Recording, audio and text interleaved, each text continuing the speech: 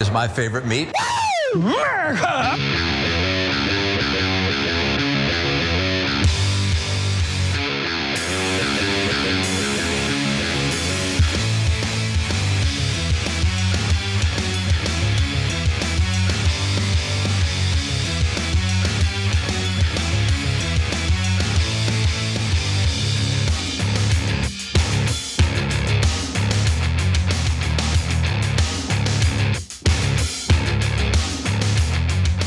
Welcome to TYT. I'm your host, Anna Kasparian. Cenk Uygur is not off today. He'll be joining us in the second segment of the show, which could only mean one thing.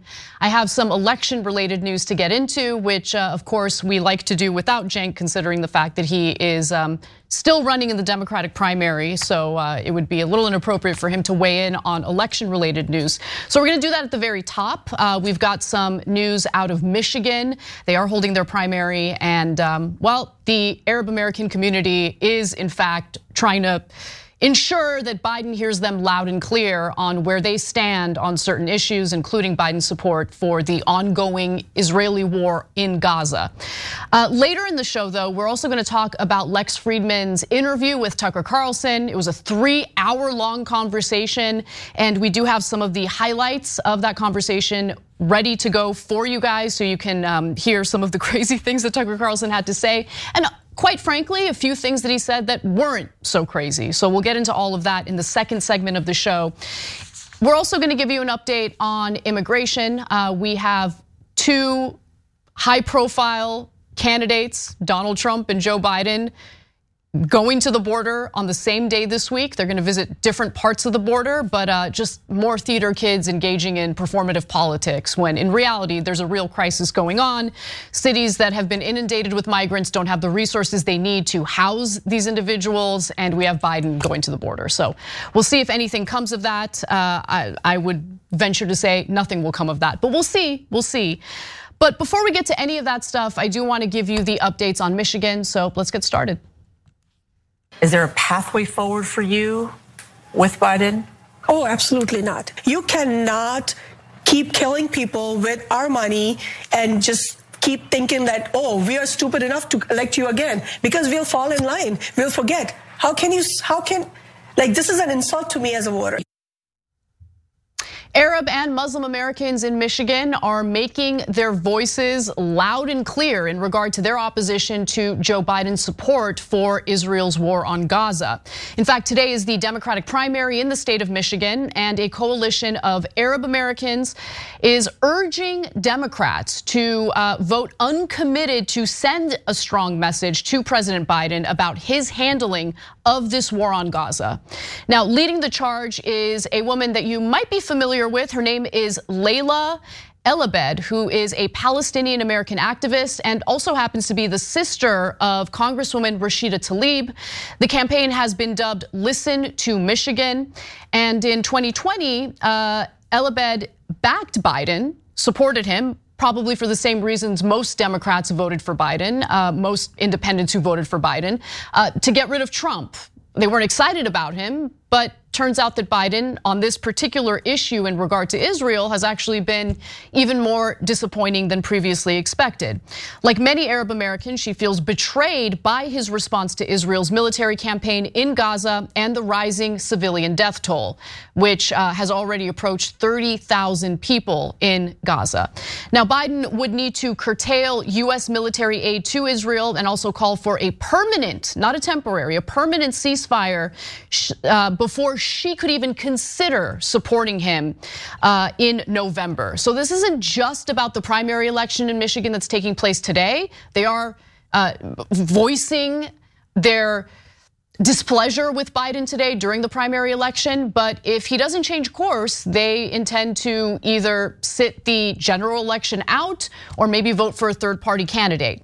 Now, in an effort to send a clear, sharp message to Biden, she's asking Michigan Democrats to not vote for Biden in the primary, but she also clarifies by saying the following. This is not an anti-Biden campaign. It's a humanitarian vote. It's a protest vote. It is a vote that tells Biden and his administration that we believe in saving lives. Now, since the launch of this campaign, the effort has been endorsed by progressive groups like Our Revolution, as well as more than 36 current and former state and local leaders, including, of course, Congresswoman Rashida Tlaib and the state's highest ranking Muslim lawmaker.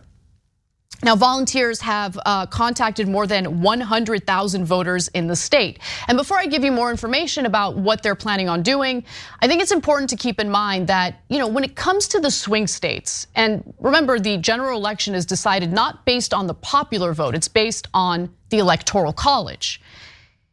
Biden barely eked out a win in many of the swing states that he needed in order to, win the 2020 presidential election. And if you look at Michigan specifically, he won by 154,188 votes. That's not a lot of votes. So we'll see what happens after today's primary. But I think the bigger question is, if Biden continues to support everything and anything the far-right government of Israel wants to do in Gaza, will these voters also engage in this protest in the general election? And if they do, it could make all the difference in Michigan, a swing state that Biden absolutely must win in order to be the victor of the general election. Now, volunteers have, again, contacted more than 100,000 voters of the state to let them know about this campaign, to let them know about their protest. And organizers say they hope at least 10,000 people will vote uncommitted in the Democratic primary, a nod to the 10,700 vote margin that delivered the state to Donald Trump back in 2016. So remember, Trump won Michigan and Hillary Clinton lost Michigan back in 2016. So they're making a reference to that. Now, in the swing state of Michigan, the Arab American vote is critical for Biden. If they hold out during the general election, it really could make all the difference. Arab and Muslim Americans make up a substantial voting bloc in Michigan, a key battleground state. In 2020, nearly 146,000 Muslim Americans voted in the general election in Michigan. Again, Biden won that state by a little over 150,000 votes, as I shared with you earlier. Still, many Democratic leaders are dismissing the effort, which we'll see how that works out for you. I mean, it's just typical Democratic establishment response to any type of protest by Democratic voters in regard to what the Democratic Party is carrying out. They're always dismissive, and then when they suffer consequences of that, they lash out and blame everyone else instead of looking within to see what they could have done differently in order to garner more support among Democratic voters.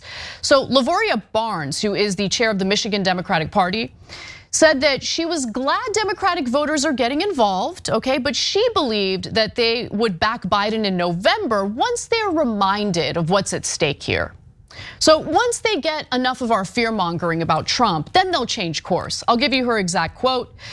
"Do you want a president who has worked hard to support Michiganders and make their lives easier? How exactly has he done that? Or do you want a president who has, frankly, supported a Muslim ban? That's the difference, and people will choose Joe Biden in November." Now, today, Michigan Representative Debbie Dingell warned Rashida Tlaib against not supporting Biden because, Trump bad, orange man bad, Trump is gonna be worse. So you must support the guy who has signed off on the brutality and the atrocities that the far-right government of Israel is currently carrying out in Gaza. Let's watch. I have a different perspective than some. I'm glad we're talking about it now and not on October 15th. I also say to my colleague, who I talk to all the time, you do not want Donald Trump to be president. If Hamas had done this under a Trump presidency, I'm not sure that he would have just nuked Gaza, to be perfectly frank. So we have very honest, very blunt conversations, but I understand how people are hurting in this community and that they are calling for a ceasefire. So Debbie Dingell floats the notion that Donald Trump would basically start a nuclear war by dropping a nuclear bomb in Gaza. That's the kind of fear-mongering that we should be expecting from the Democratic Party as they lash out against voters, rather than, again, do a little bit of self-reflection and maybe question whether it makes sense to have the leader of the Democratic Party, Joe Biden, show unwavering support toward Israel, regardless of how Israel carries out that war in Gaza. Okay, let's see how that works out for you. Because here's something that I know for a fact. People get real tired of the same recycled talking points and fear-mongering tactics that we've been getting from the Democratic Party in election cycle after election cycle after election cycle after election cycle. We're not gonna be able to do anything for you guys. Okay, you're gonna be deeply disappointed with us, but the other party's worse. So you must support us. Not exactly the inspiring message that voters are looking forward to. And it loses its effectiveness as that same tactic is used over and over again.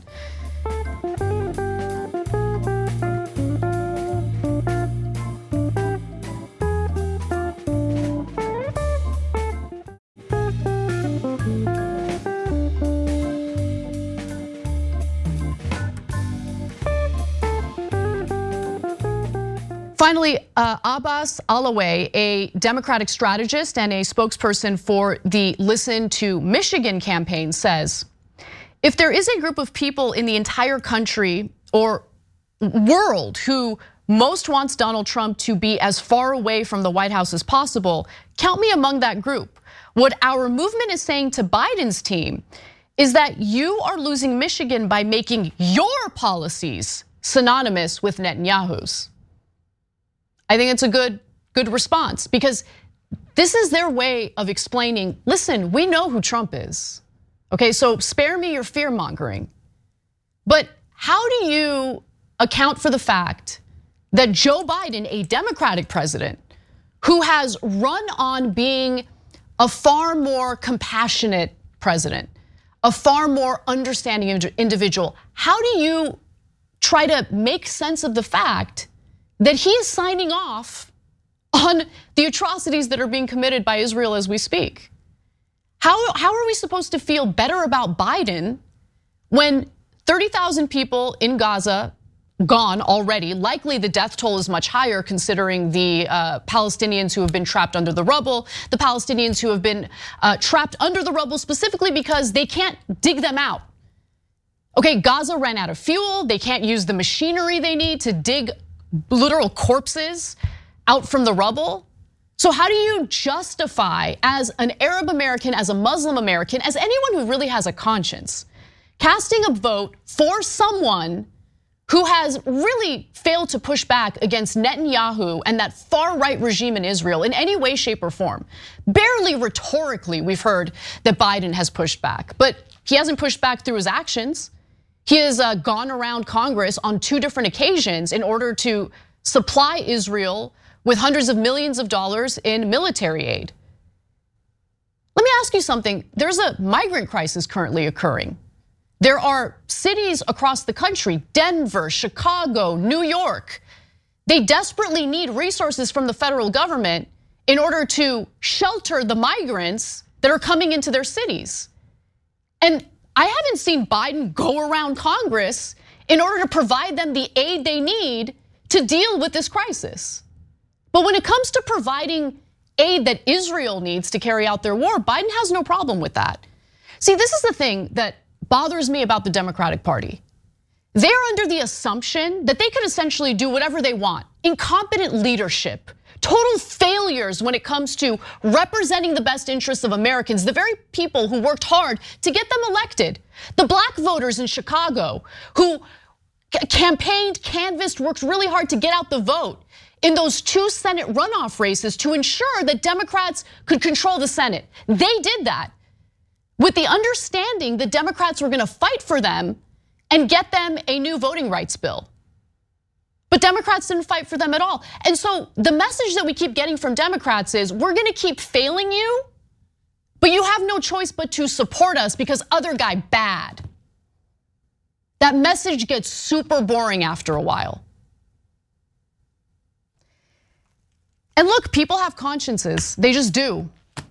So if you are an Arab American, if you're Muslim American, if you're a Palestinian American and you're seeing what's happening in Gaza, how do you support the guy who is greenlighting what's happening in Gaza? How do Armenians in America, Armenians such as myself, look at what's happening in Gaza, knowing full well what happened to Armenians who were slaughtered by Turks, 1.5 million of them slaughtered by Turks in the Armenian genocide. How am I supposed to then turn around and say, oh, I'm gonna vote for the guy who greenlit the modern day genocide that's happening? And then I'm gonna be bullied by the Democratic Party for refusing to support Biden? I'm the immoral one? The Arab Americans are the immoral ones? Absolute nonsense. If Biden loses, and if Democrats lose, they have done this to themselves. Lashing out and blaming the voters is so pathetic. They could change course right now, but they refuse to do so. So you tell me, who's guilty here? The voters who are exercising their freedom of expression, and also they're engaging in our democratic process. That's what voting is. Are they the bad guys? Or is it the politicians who refuse to listen to them, who have lost support among Democratic voters? Are they the bad guys? I don't know, ask yourselves. I mean, I get it. I get that people are very scared of Donald Trump. But you can't just keep using Donald Trump as the excuse or the cover that you provide yourself as you fail the American people, as you fail to listen to them and what their concerns are.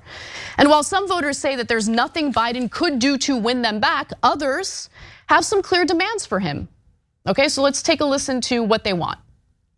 For you, Biden has a pathway forward. Biden has a pathway forward. And it's not and what saying, does that look like? That is him calling for a permanent and immediate ceasefire. The straightforward, simple answer for the Biden administration is push for a ceasefire, stop aiding Israel in their war crimes, and I guarantee you there are enough people who would be willing to deal with it and vote for the man. It is, in so many words, insane to me to have the Democratic Party and the Biden administration sit here and essentially say, if Trump happens, it's your fault. That's exactly right. If Trump happens, it's your fault, Biden. They're making their voices loud and clear. They're making their concerns loud and clear. And if Biden refuses to change course, it's not like he doesn't know what the polling is. It's not like his campaign hasn't seen what the polling is. Let's take a look. The real clear polling average shows Trump 5 points ahead of Biden in the general in Michigan. So you guys tell me, because I am curious, is the Democratic Party genuinely worried about Donald Trump getting elected and dismantling our democracy? Are they really worried about it? Because I don't believe them. I don't believe that they're worried about it. I value our democracy. I value our system of government. I value our institutions, although they need deep reforms. I don't want anyone to dismantle what we have here in the United States. I want someone who reinforces our system of government and makes it better. But the argument that the Democratic Party is worried about Trump getting elected and then destroying this country as we know it seems to be a bunch of BS. Because we see the trajectory for Biden. We see how he's performing right now, not just in Michigan, but in every single swing state based on multiple polls. Sure, Biden did a few good things during his term. And we have covered those stories, we've given him credit for those stories. But when it comes to major things that really, really matter to voters, like, not being the sole country on the international stage that provides cover for Israel and its atrocities in Gaza, Biden can't listen. There's nothing he can do. So it's his call. Either he changes course or he's very likely gonna lose the election. He knows that, but he refuses to change course. Very likely he's gonna lose the election. Very likely that Trump gets elected. And if that's the trajectory, if that's what we have to look forward to, again, are Democrats genuinely worried that Donald Trump is gonna dismantle our democracy? They're not acting like it, that's for sure. Anyway, more power to the voters in Michigan. We'll see how this all plays out. I love the fact that they're organizing and they're making their thoughts and concerns known. And we'll see how it plays out. I'll obviously update you guys on the story as the results come in. For now, we're gonna take a break. When we come back, Tucker Carlson has a lengthy interview with Lex Friedman. We're gonna show you some of those highlights and have a discussion about what they discussed when we come back. Stop with the questions, celebrate. Woo!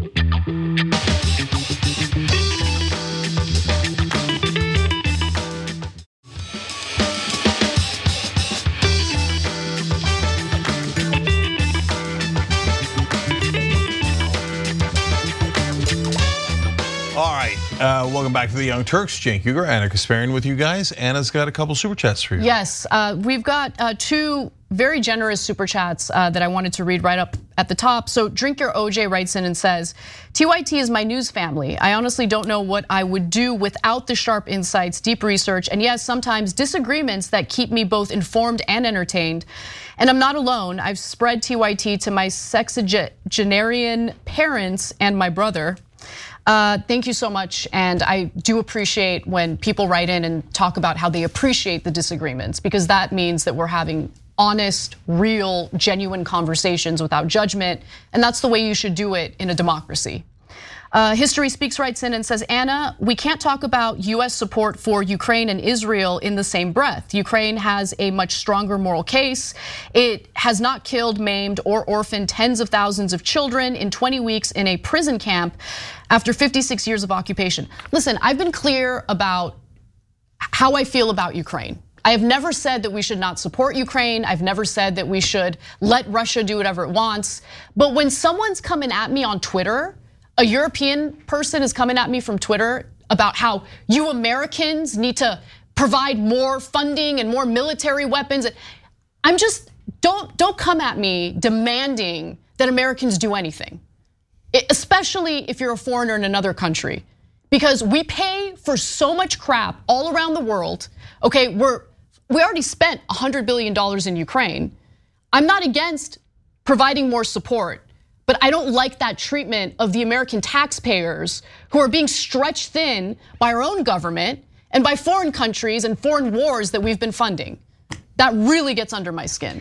Yeah, and it's the entitlement that gets under my skin.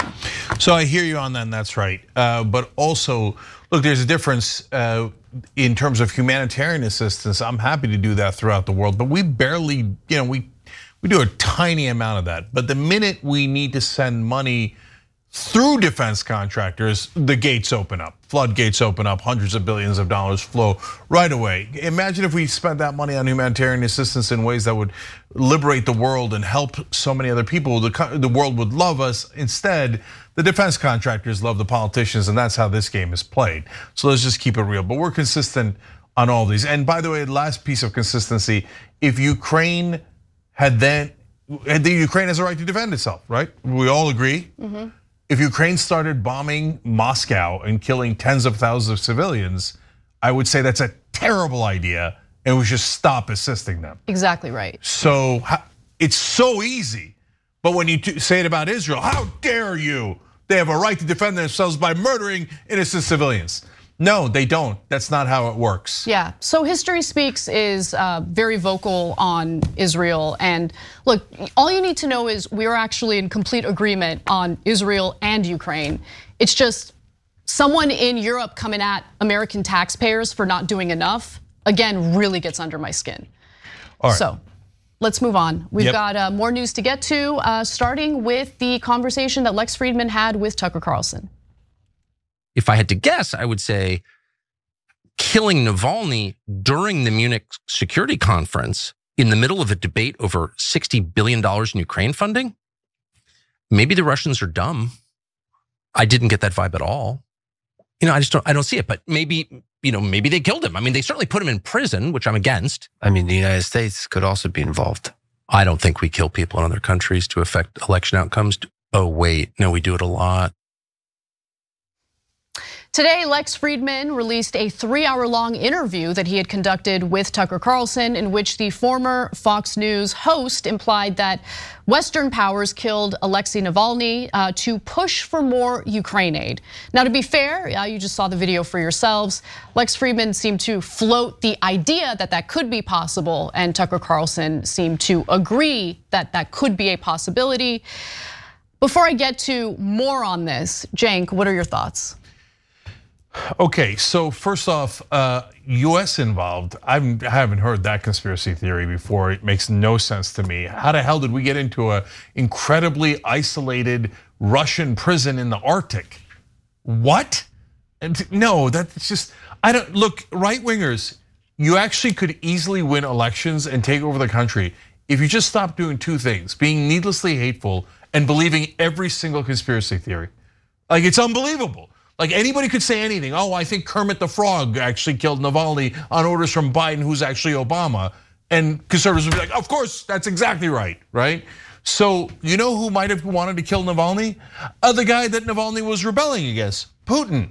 And whether he did it by dropping a piano on him or whatever he usually does, or the brother had health problems because they stuck him in an Arctic prison, right? Either way, Putin killed him. And why? Because he dared to say something against Putin's government. And that should be, if you're a conservative, that should animate you so much against Putin. Here's a guy, you want to talk about freedom of speech and cancel culture? How about when you cancel your political opponents by murdering them? How about when somebody says something that is freedom of speech, you put them in a prison where they die? So conservatives should despise Putin.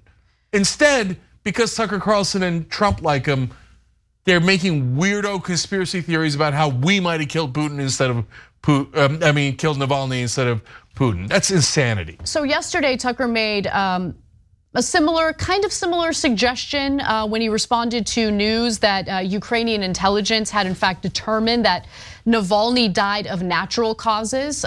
So I'll get to the statement from Ukrainian intel in just a moment, but here's what Tucker Carlson had posted on X.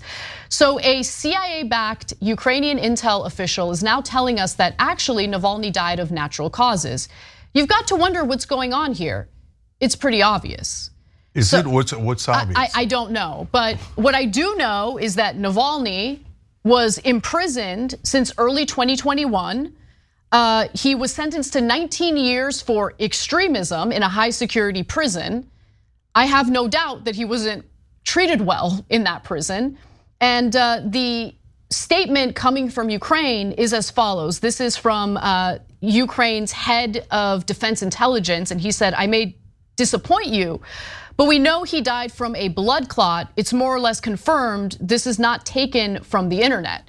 So look, if you are living in terrible conditions and you're being tortured in a prison, yeah, you might end up having some sort of ailment that ultimately ends up killing you. But the idea that the West killed Navalny as he was imprisoned in a high security Russian prison is ridiculous. And that's the other thing, I feel like anytime I make a declaration on this show, I have to provide my work. I have to provide the evidence for why I think that, what's backing up the claim. But what's amazing to me is that when it comes to people like Tucker Carlson, they just float something like that with no evidence to reinforce it or back it up. And people are like, oh yeah, that's probably what happened. Okay, can I do that then? Can I just make declarations on the show and everyone believes me? No, ironically, the extremes can make any declaration they want. And I don't mean just extreme right and sometimes extreme left. I also mean the extreme corporatists, the establishment guys who just say the outrageous things like, killing paid family leave is a moderate position. Outrageous, right? And they never have to provide any evidence, any polling, any numbers, any facts. Their robot army comes in. Yes, that's obvious. The US killed Navalny. That's the right-wing lunatics, etc. Right? But if you're a reasonable person, all of the extremes close in on you and go, "Where's your evidence for being right? Huh? And then we provide like dozens of data and facts and stats. And they're like, yeah, on the other hand, maybe it's Kermit the Frog. All right, what am I gonna do? Okay. No, look, guys, the idea that America killed Navalny is a lunatic idea. How the hell did we get in the goddamn Arctic prison? It's a penal colony. It's ridiculous. Okay, all right, whatever. And right-wingers, why are you all of a sudden giant fans of Russia? Where the hell did that come from? Why do you love Russia so much? I don't hate Russia. Whatever, I hate Putin. He's imperialist and he causes wars. But I don't hate Russia. But why do you love Russia all of a sudden? Why are you more loyal to Russia than America? It's so goddamn weird.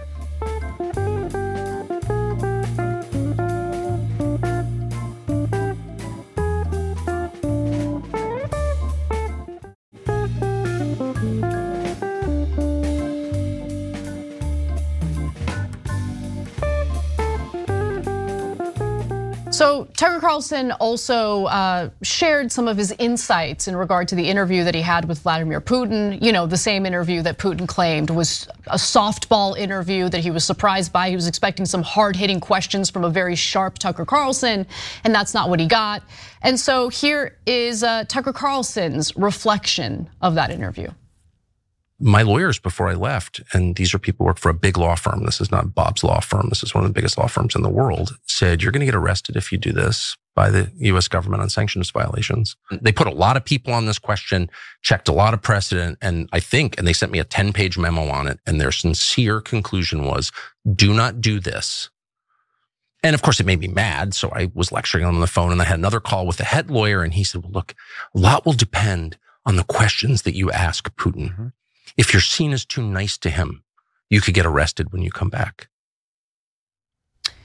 Well, it was a softball interview. And in fact, Tucker Carlson allowed Vladimir Putin to just filibuster. And by the way, Tucker Carlson himself, in the context of this Lex Fridman interview, said he was annoyed with Vladimir Putin filibustering and giving him a history lesson for the first hour of that interview. He himself said it while speaking to Lex Fridman. So after that softball interview, what happened? Has Tucker Carlson been arrested yet? Yeah, no. So look, guys, first of all, he's saying his own lawyers said that he could be arrested. That's not a news story. What is that? That's you just making stuff up. I'm not saying that the lawyers didn't say it, although with Tucker Carlson, anything's possible. He makes up 90% of what he says. But it's not like Biden's lawyers or the Justice Department told him he could be arrested. He's having a conversation with his own lawyers. And they're having a theoretical conversation. And look, if you benefit economically from Russia while there are sanctions, there could be legal consequences. Like, for example, Dick Cheney should have been arrested when Halliburton made a deal with Iran when there were sanctions back in the day, right? Now, in this case, though, the kind of questions that you ask is totally irrelevant to the sanctions. So I don't know where the hell they came up with that. But he makes it sound like the Justice Department and the deep state were like, if you don't ask the kind of questions we want, we're gonna arrest you. Except none of that is true. It's his own lawyers.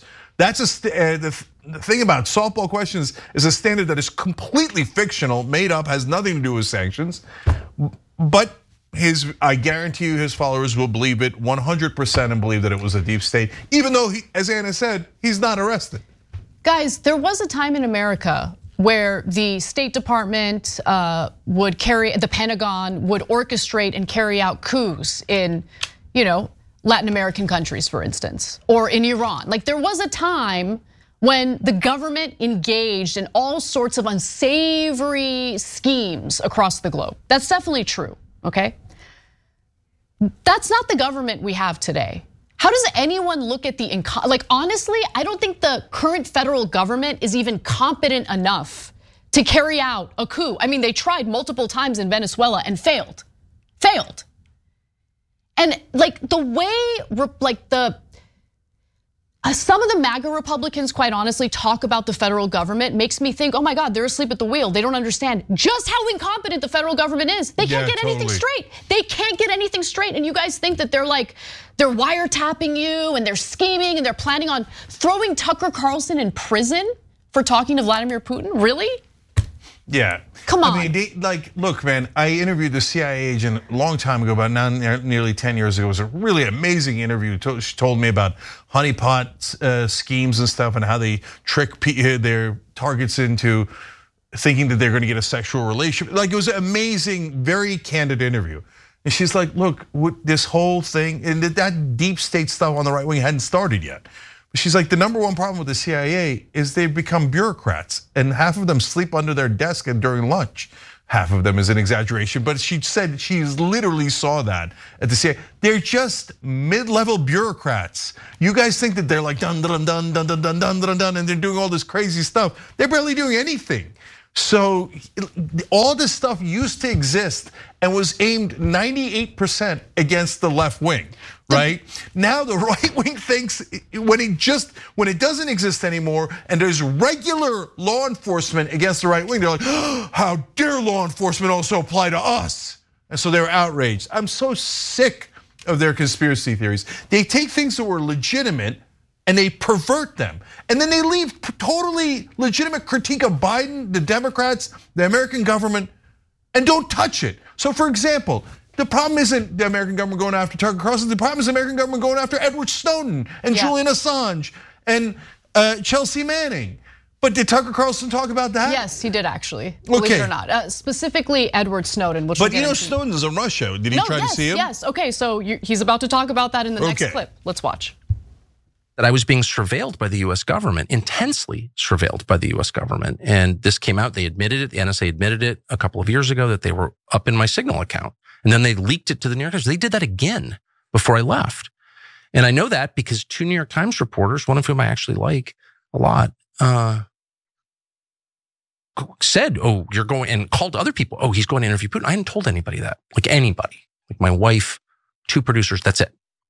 So they got that from the government. Then I'm over there, and of course I want to see Snowden. And he just said, respectfully, I'd rather not anyone know that we met. Great. The only reason I'm telling you this is because, and I didn't tell anybody, and I didn't text it to anybody, okay, except him. Mm-hmm. Semaphore, runs this piece saying, reporting information they got from the US intel agencies, leaking against me using my money in my name in a supposedly free country. They run this piece saying I'd met with Snowden, like it was a crime or something. So in the interview, he makes it pretty clear that he feels that the way Snowden was treated was unfair. He seems supportive of Snowden, and he met with Snowden while he was in Russia. And he's alleging that he specifically avoided telling a soul that he was going to meet with Snowden, and then somehow Semaphore found out about it and reported on it. Yeah. He's alleging that the intelligence community has been monitoring him and leaked that information to Semaphore. Obviously, we have no evidence, and he's shown no evidence to back that up. But nonetheless, that's what he's saying. Yeah, so guys, look, number one, Tucker Carlson has no credibility. None, right? He makes up insane conspiracy theories. When he was on Fox News, he did that crazy documentary about if you suntan your testicles, that it'll make you smarter, or whatever the hell insanity it was. That's true, right? Cenk, but hold on. I gotta jump in. I do think that it is plausible that the intelligence community is spying on Tucker Carlson. No, I know, so let me finish the sentence. Okay. So is it plausible that Snowden is being monitored by US intelligence? Of course it is, right? And they have a huge target on his back. So they might have intercepted him because they're surveilling Snowden, not Tucker Carlson. And so, but when he talks about how he's like this big enemy of the state, etc., he has no credibility. So it could be true. It could be that he's 100% making it up, as he does half the time. But the most important part is, so now big defender of Edward Snowden. So were you all over Trump when he didn't get Snowden back? Because Trump, when he was president, could have pardoned Snowden instantly. And Julian Assange. But he wanted to extradite Julian Assange back to the United States to prosecute him. That's right. And Obama, for all of his huge problems in this area, and he's got massive problems, but at least at the end, he let Manning go, right? So he should have let Snowden go, etc. Now, Trump not held accountable for any of that. Meanwhile, Trump pardoned tons of white collar criminals who were his buddies. You committed some sort of fraud, Trump was gonna pardon you, right? But oh golly gee, couldn't get to Snowden and Assange, and is the right wing tearing his face off over that? No, because if Trump does it, then they're dogs to Trump. Do you have any principles or no? So don't talk to me about Edward Snowden if you never said anything. Look at us. We said it against Obama, we said it against Trump, we're saying it against Biden. That's called honesty. That's called principles. I never see it from right wing hosts. When it's Trump, they're like, oh yeah, oh Snowden sucks. Who cares? Don't question Trump. When it's Biden, okay, I can't believe what he's doing to Snowden. Get the F out of here. You guys never mean a goddamn thing. All right, I'm sure more moments from that interview we'll talk about later, but we gotta move on. We gotta move on to other news of the day. So when we come back from the break, I want to get into an update on possible ceasefire agreements between Hamas and Israel. Seems that they have a completely different idea of a ceasefire and how imminent it is compared to what Biden is telling the press. So we've got an update on that and more coming up. Don't miss it.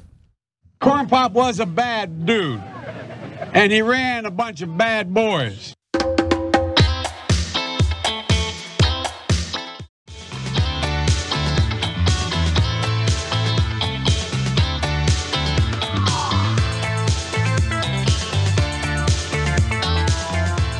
Cenk, Anna, and a ton of American heroes. New members are Yasser Fatal, here's Johnny Cornessa, French Whiskers, and Michael Fork. They all hit the join button below and became American heroes. Seriously, guys, you help to get honest reporting out there, and we try to fight for positive change. Every Young Turks member is a part of that. And let me do shout outs for all the people who gifted membership. Drink Your OJ gifted 10, Meg L gifted 5, Melody Loves Music gifted 10, Box gifted 1, Progressive Moves gifted 1, Chris Birch gifted 5, Tough Nut gifted 1, Shigeru gifted 5, Rick Bungle gifted 1, and Chaplain Fred gifted 20. You guys are all amazing. We love you guys, and we love that you're part of our family. Anna.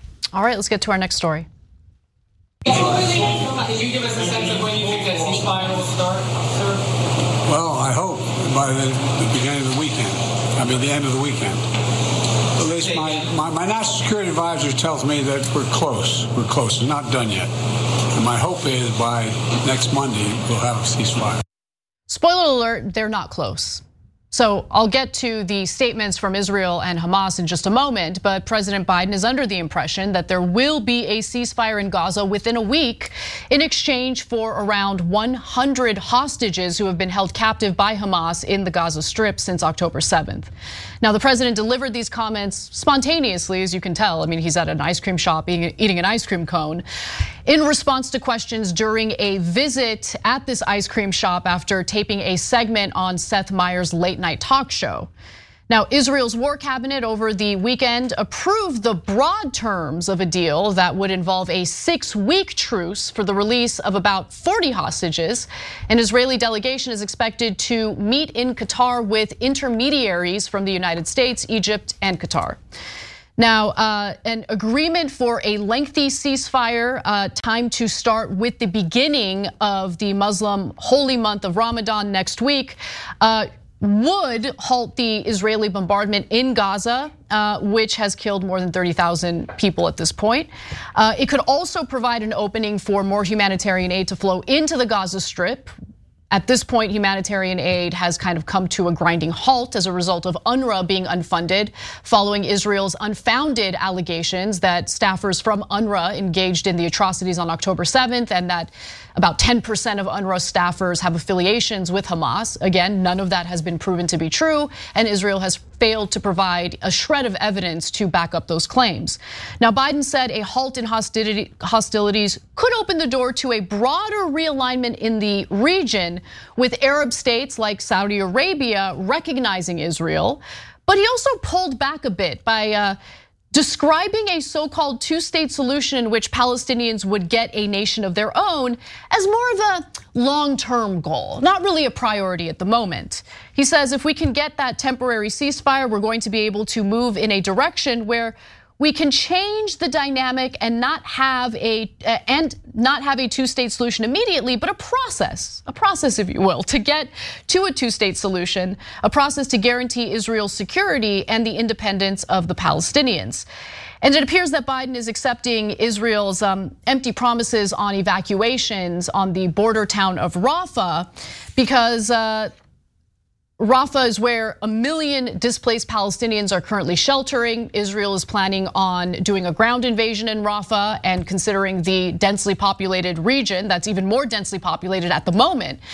Far more people are gonna die if Israel carries out the war in that area, similar to how they've carried out the war in other parts of Gaza, which has been a complete and utter disaster for civilians. Biden said, quote, "There are too many innocent people that are being killed, and Israel has slowed down the attacks in Rafah.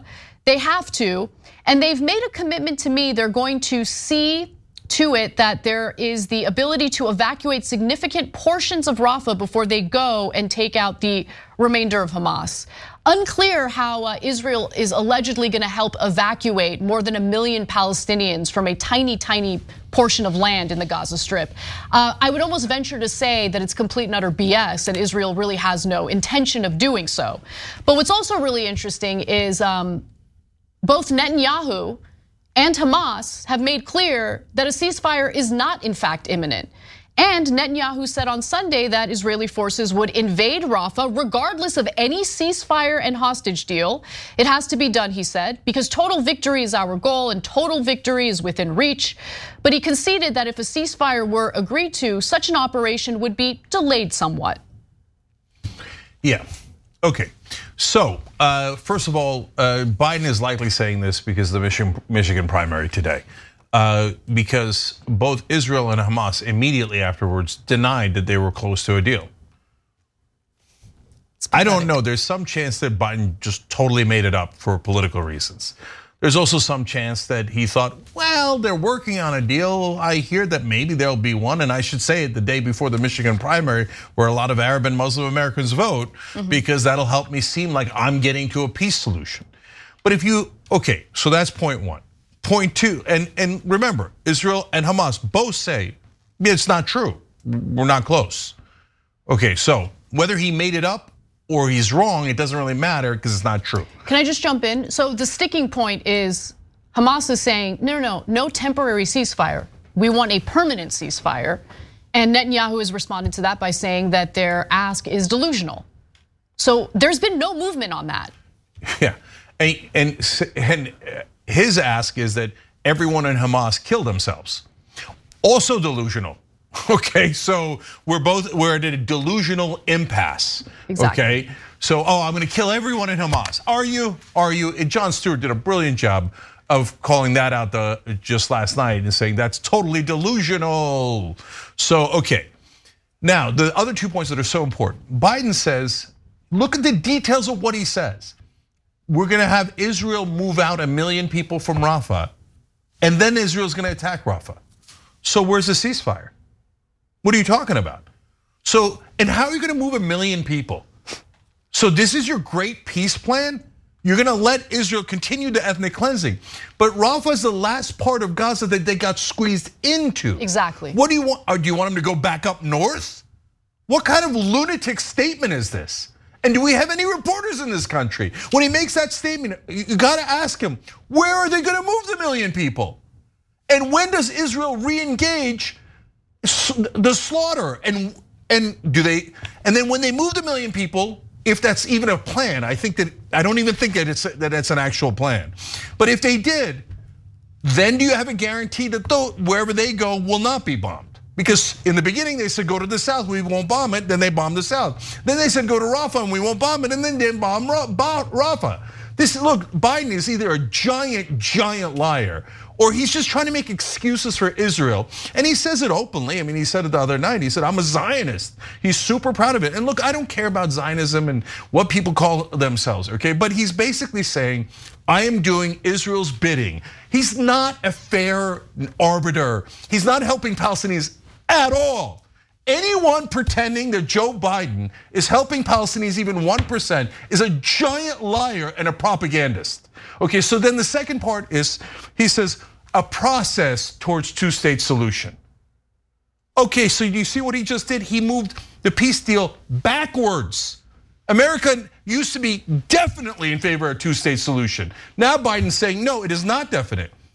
In fact, we are not in favor of a two-state solution now. We're in favor of a process that delays the two-state solution. So Biden has made the situation worse, definitively.